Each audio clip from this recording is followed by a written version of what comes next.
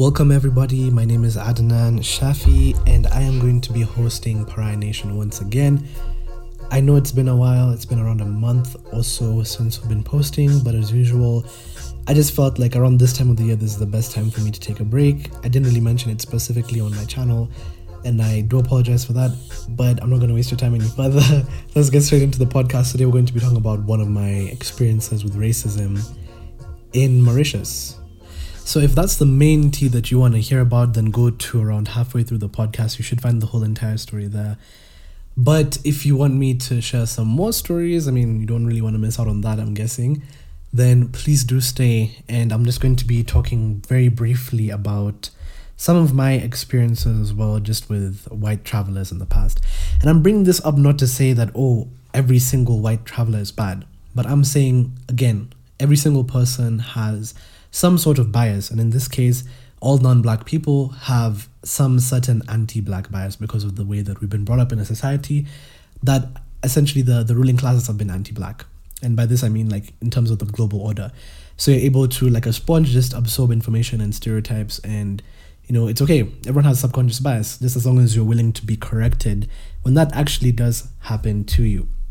So let me not waste too much of your time, and I'm just gonna start off with a bit of a reflection over here, because this specific experience that I had in Mauritius kind of made me think about what Fanon and Aimé Césaire said about isolation and essentially being put towards the fringes of society as a black person. So you don't just exist as a human being, you exist as a black human being or a black woman, a black man.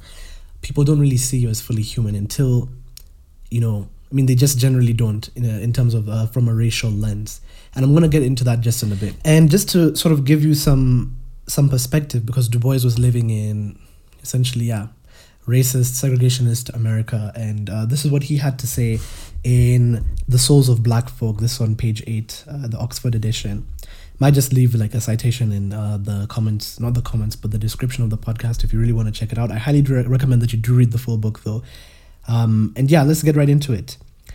He essentially describes his time as a kid, and when he was growing up, they were going to this other place, and this is what he has to say about how he was treated differently in comparison to his other friends who are not black.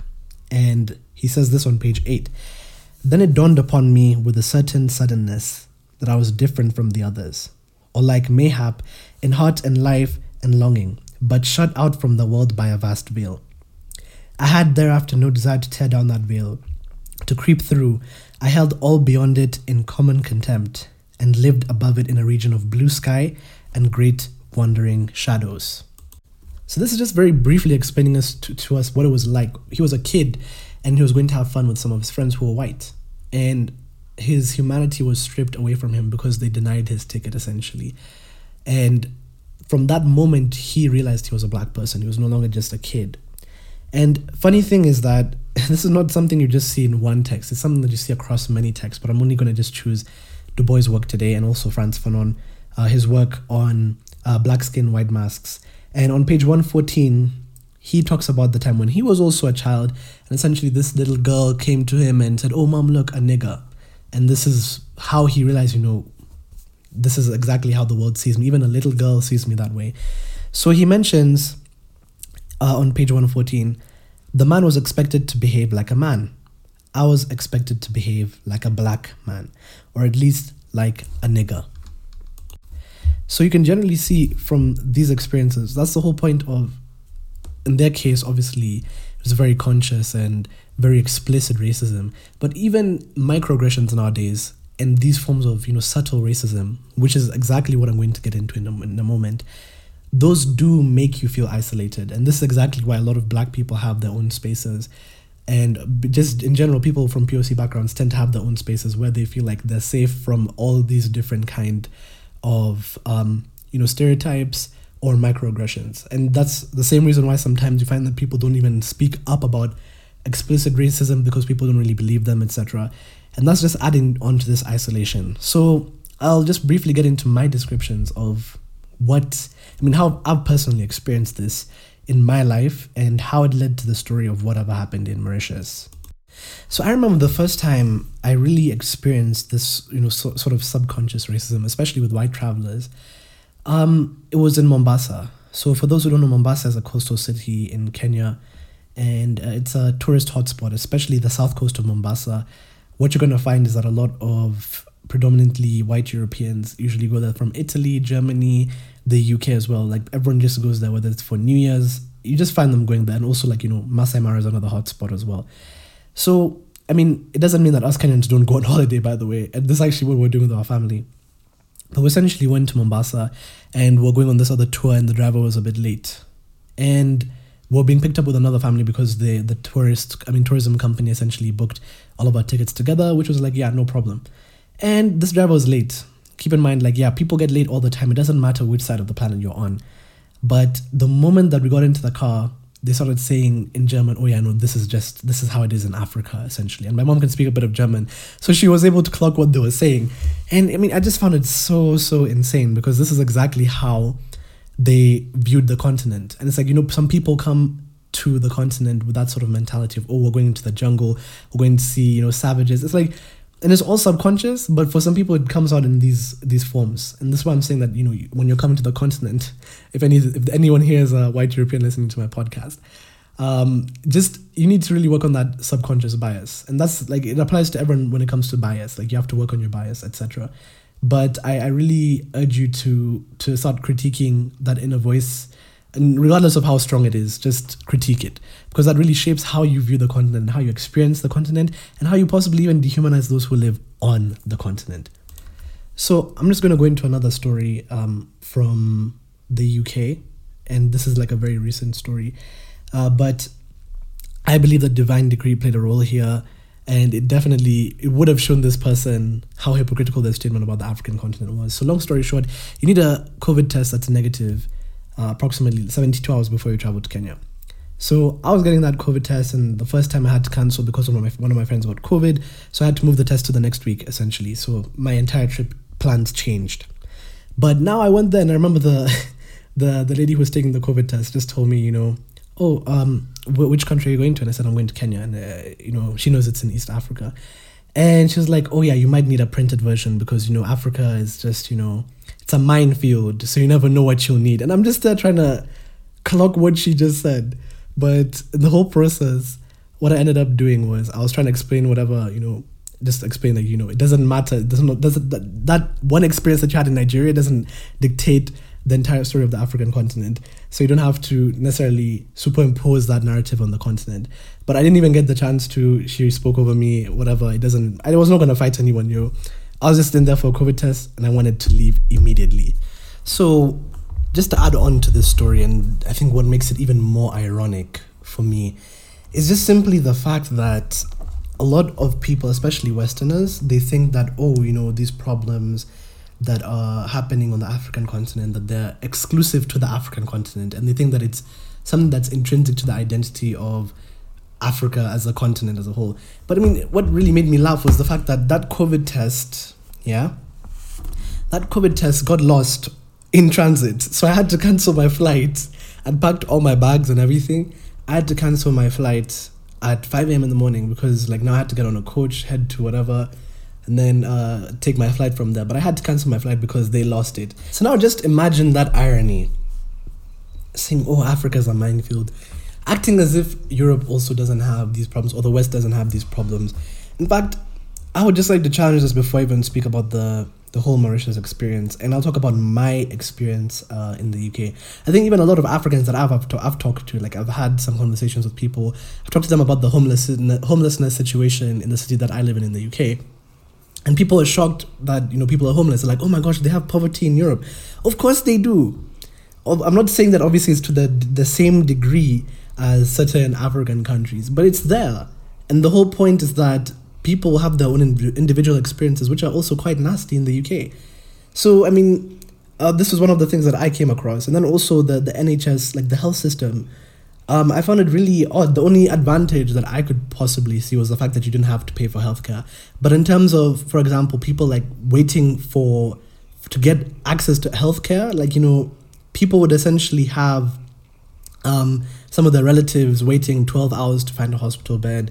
And at the same time, I know this other friend of mine, his dad had to get a surgery, and he had to wait 2 years to get that surgery. But if he didn't get that surgery like within the next few months, then he would have gone blind. So what exactly, or how is that different in terms of a country having problems? Like, how is that different to some of the stories that we hear in our continent? It doesn't really make a material difference. The only thing is, now people might be saying, yeah, Adnan, you can't surely be saying that they're the same. I'm not saying that they're the same, but to try and compare two different continents and to claim that hardship is intrinsic to the identity of one, when you also forget that one of the reasons why life could be considered to be significantly easier economically in the West is because of the fact of imperialism.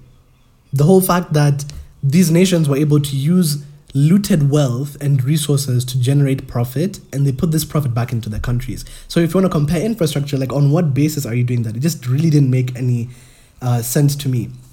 And even some people could even just argue, like, I don't know how some people feel about the whole thing of, sending elderly parents, to certain care homes. Obviously, some people don't have the means to be able to take care of the family. But even, like, I've heard different, like, views. A lot of people just try and idolize, like, the Western and, like, Western values, etc. All these different things. And then, for example, I mentioned that as a fact that it's quite common to have, certain care homes. And then I come back to the continent and I tell people that, and they're shocked. Some people are really shocked because, obviously, of the cultural difference. So, I mean, it really, really depends. I mean, like, on what standard are you basing this comparison on? And this is exactly what I'm going to just end on over here. And I'm going to end actually with a quote, right, from Césaire, because we're also talking about problems, in different continents. And he talks about a civilization that proves incapable of solving the problem it creates is a decadent civilization. And now we'll talk about a bit about racism and, mass incarceration, things like that, poverty. So these countries have created things like, obviously through their imperialism, you have people migrating to the West, especially Europe, and then they're complaining about the issue. And for me, I just find that really hypocritical.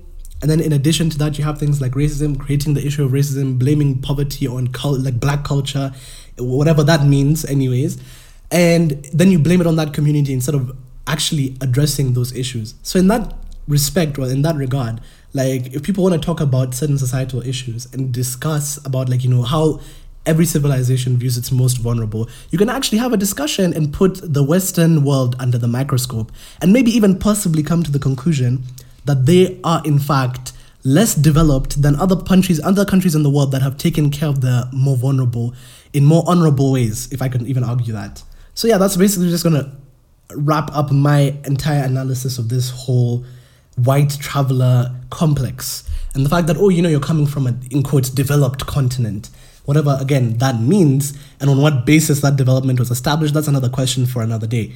But I'm going to get into my story now about what happened in Mauritius. So again, if now you're listening from the beginning of the podcast, it might be a bit, cut off. But yeah, I'm just going to get right into it and use this as my sort of context for building my case for why I think this was actually racially motivated. So let's get into it. So one of the first issues, we arrived at this hotel. And yeah, I know a lot of people, even from Kenya, go to Mauritius for holiday. It's like, you find certain people going. It's not like you can't find, like, a black African there, right? And obviously people from Mauritius have certain roots. I'm not saying all, but obviously there's quite a few people that have roots that come from places like India, Pakistan, etc. So there's many different roots. It's a very diverse island though. And in terms of, like, religion, social values, etc., all these different things, it's quite a diverse island. But one thing that I did notice at this specific hotel that we were staying at is that we're literally the only black African family, and the only other black person that was there that I could personally see was a young boy, and he was adopted into a white family. And that's also a discussion for another day. But from the first day, literally this is day one, man, I'm just chilling, we're sitting down, and it's like, so the way people look at you is so shameless. So there was an old white man, he started looking at me, and just essentially started staring until we made eye contact, and I'm just wondering, why are you looking at me, right? And obviously, I didn't think of anything at that far, essentially. I didn't really think at that point that this was racially motivated. I just said, this person's being weird, or there must be something wrong. So I just sort of let it go. Then the same day, right, when we're heading to the reception, there's a middle-aged lady that gives us this look. It's like, a look of curiosity. It's as if, like, we were some of the exotic animals that they were coming to see. That's generally how I felt. And she essentially stared so shamelessly until, again, we made eye contact. and that eye contact did not break. And I'm just wondering what's going on here. So that's just like the two first incidences that I came across. And personally, I was just confused, like, why are you looking at us? And this is again where I started to think about Du Bois, Fanon, what they said about isolation and essentially knowing that you're a black person. So obviously I'm like, we stuck out like a sore thumb. That's one thing for sure. Whether it was the way that we're dressing, whether it was just the way we're being as black people, essentially. So it's like, I was just telling my sister that I would not be surprised if someone mistook me for like, for staff. But something else happened that was quite interesting, if you ask me. So I just come from a class, at an online class, I know, holiday class, whatever. It is what it is. I was going out to sit by the beach, and I just wanted to grab like a cold coffee, basically, just to sort of chill and read a book at the same time. So I brought out my bag because my bag has my stuff that I use for like, taking notes, because when I read, I take notes a lot of the time. So I was just sitting there, and then one of the staff approached me and they said, "Oh yeah, do you want a drink?" I said, "Yeah, I'll have the menu." And then the staff member asked me if I was a resident at the hotel. And I didn't clock that could have possibly been a very racially motivated question until much later. And for those who are asking, the staff member wasn't white. They were local on the island, right? And they were actually one of the managers there. So I didn't really clock it until I sat down later and I just said, what just actually happened right now? Like, why would they assume that I'm not a resident at the hotel, right? So I actually called him back later and I had a conversation with him. And I was very straightforward with him. And I just said, you asked me a question around 20 minutes ago. And you essentially asked, am I a resident at the hotel? And I just asked him, what made you think I wasn't? Because I wanted to see generally what did he actually think. Is it protocol? I didn't just want to pull out, in quotes, the race card or whatever. It's like, I just wanted to be very straightforward and say like, why was it that you thought that I wasn't? Or is it protocol or something? So apparently you need room numbers or whatever to make an order because it's a restaurant at the hotel. That's what they were saying. But I went on and he said, "Oh no, it's just the fact that you had a bag and everything." And I'm just like, I asked him, "But don't tourists have bags? Like, what if I just arrived and I just wanted to sit down and like have a drink? Like, why did you ask me specifically?" It just felt very odd. Like I said, I just said, listen, it doesn't really matter what your intention was. The whole fact of the matter is this: it's just very odd that you chose to ask me out of everyone that was sitting there, right? And there was a couple of people that were sitting behind me as well. Like the fact that you chose to ask me why, whether or not I was a resident. And he said, "Oh yeah, I know some other people had come the other week and they weren't residents." It's like, but again, on what basis? And I said, the thing is like, if you don't want to make your clients feel alienated, like just ask a question, like just make it very clear that you need room numbers for people to order, and ask the person their room number and say that, "Oh, it's part of the, part of protocol. We have to ask for your room number so we can register the order with the hotel. Otherwise, we can't take your order." If I'm not a resident, I won't say a room number. And if I am a resident, I will give you my room number. So it felt very, very odd. And for me, at this point, I was just kind of like, that was just very odd. I didn't say it was necessarily racism, but I just said it could have been subconscious bias. Was it because of my age? Is it because I look like a young person or like a backpacker that was just, going whatever? I don't know. But I just said, there's subconscious bias, and I explained that to him. And I just said, you need to just be very careful with the way you're expressing certain things. So I walked back to my room. And apparently what happened was there was a couple that moved to the side when they saw me, and they just, the husband or the wife whispered something to her husband, and then they just gave me really bad side eye. And they were a white Russian couple. That's what we were able to get from, first of all, the way they were talking, etc. And I was just wondering what the hell is going on. When my sister told me this, like the next day, I was like, what is actually going on? Like, it's not just one person at the hotel looking at me. It's several people that were looking especially at me and my dad. And for those who don't know, as I mentioned at the beginning of the podcast, me and my dad are darker skin compared to my sister and my mother. So I was just wondering, like, what is going on? Like, is there a problem with me? It's like, what else could be the problem? And they weren't looking at other people like that, because I'm obviously looking around now to see, am I the only person that's being looked at that way? And that was the answer. Yes, it was me. So it's very, very odd. I just didn't know what was going on. And now perhaps one of the most striking issues that I came across is now I was using that same path to head back to my room just to drop off one of my bags. And this is literally, I just didn't understand. I couldn't explain the situation. And it, for me, it just felt a bit odd. I mean, I just didn't know what this lady was thinking.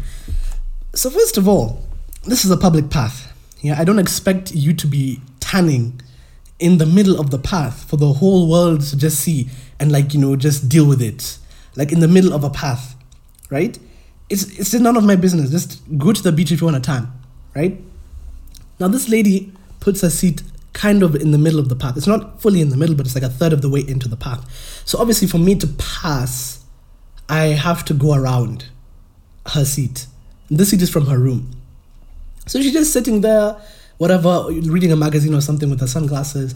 And I'm already just in my head writing a script. Like the way you guys, I don't know if you guys do this or if it's just me, but you write a script when you're just about to walk into an awkward situation.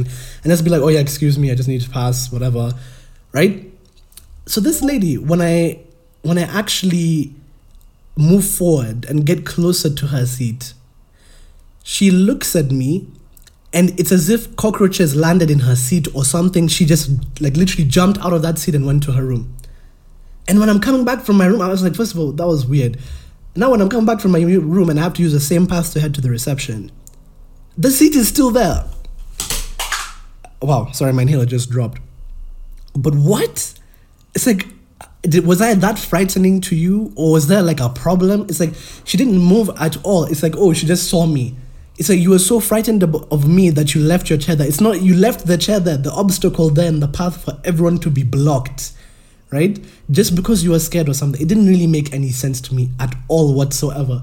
And this is again why I said that for me, after seeing all of these different things, it made it seem racially motivated, because this was only happening to us from what I could personally see, and it was only happening to the darker skinned members of my family, right? Because they were looking specifically at me and my dad, those other people that I just mentioned earlier, and especially me. I don't know what was wrong with me specifically, but that was one of the craziest situations that I've personally been in. Yeah, so now before this podcast gets any longer, I'm just going to summarize with the final and perhaps one of the most malicious events. I mean, it was not like explicit, but you could tell that there was a problem, man. Anyways, we saw this old couple, and if you ask me personally, I'm pretty sure they lived through the colonial period, man. So I don't know, maybe this was like, one of those times where they were like, they wish they were back in the good old days. But that's my own extrapolation. I don't know what's in their hearts, but you should not be looking at people like this. And the fact that this was happening specifically with other guests at the hotel, it did not happen with any staff, by the way. And no, actually, it did not happen with any people of color. Let's just put it there, right? Except for obviously that event where there was a subconscious bias. But there was nothing explicit from people of color, and the way they looked at us specifically, like I'd never experienced that on the island. So it was just something that was specifically in that context, and it was only white people that were doing this. That's exactly why I think that contrast for me, something was definitely off. So this old couple, I'm just walking past them, and I can see that they're sitting somewhere. But from the side, like literally from a side angle, what essentially happened was I was walking, and I think it was my fingers or something, they might have brushed against the back of the chair. So I didn't touch any of them, right? It was a huge chair, right? And I doubt, I didn't even feel it. It was like barely feeling it, like, I was just brushing across it. Right? And even if I did that, you should not be looking at me like that. These guys turned their heads. I could see literally from my peripheral vision, these guys literally turned their heads 180, just like, what was that? Right? And I thought that would just be the end of the matter. But no, 10 minutes later, they were still looking at me until my sister actually asked, what's wrong with that? Did you do something? I said, no, I didn't do anything. So now the same exact couple, when we're going for dinner, yeah, they give me the same disgusting look, essentially. Same look, right? And they're trying to make it discreet, whatever, but I made eye contact because I was like, why are you looking at me? Right? The same exact couple. And then now the next day, the exact same thing at breakfast when we're just about to leave. And for me, I just felt like there was something off. Like, this can't be something that's just happening, simply because. Like, I've done nothing to you. I don't know you. There's nothing that I'm wearing that is like, sticking out like a sore thumb. I was literally wearing normal beach clothes, like literally normal beach clothes. Just at one point, it was just like shorts, a normal shirt, like Hollister, whatever. Literally, that's what I'm wearing. Like, what? I really don't understand what this was. I mean, what was going on at that specific hotel. But anyways, it really put me off. And that's going to wrap it up for my entire experience. And I'm just going to end by saying, yeah, Fanon and Du Bois they were right. Because it was made to feel, or we were made to feel as if we were the problem. And this is all without saying a word. And this is why I'm telling people, if you are an employer, if you are someone who's working with people of color in your organization, or even if you're you're a person of color, and let's say you're dealing with like black students or something like that, you need to be very cognizant of your body language. And you need to be cognizant about how you could be creating alienation within your spaces without even knowing it. And this is the whole point. Why do you think some black people feel like they have to create their own safe spaces to discuss things that they feel won't be taken seriously in classroom? Like, imagine, for example, if this was a classroom. I know for a fact, based on my own experiences, if you've listened to my previous podcast about what happened with the whole racial incident in our classroom and the use of the N-word, right? Like, people are not going to take black people seriously in general. It's just not going to happen. People be like, oh yeah, you're probably overthinking it. You're probably overthinking it. And this is the mentality that, if you don't lend an ear to someone, you're just going to keep going around in circles, honestly. But that's going to wrap it up for the podcast. Thank you guys so much for listening. I'm going to try and get an episode out of, what is it called again? I haven't forgotten. Sorry, guys, I literally forgotten the name of the series. It's Lead or Liberty. Yeah, there we go. Lead or Liberty. I'm going to drop that episode next week. We're going to be looking at the story of Felix Roland Mumi of Cameroon and how he was assassinated in Geneva by a French agent. So that's what's going to happen for next week. I'll let you guys know more about what we'll be talking about throughout the season. But thank you once again for your extended support. We've just reached 8,000 plays on Pariah Nation. And yeah, I hope you guys have a wonderful week ahead of you.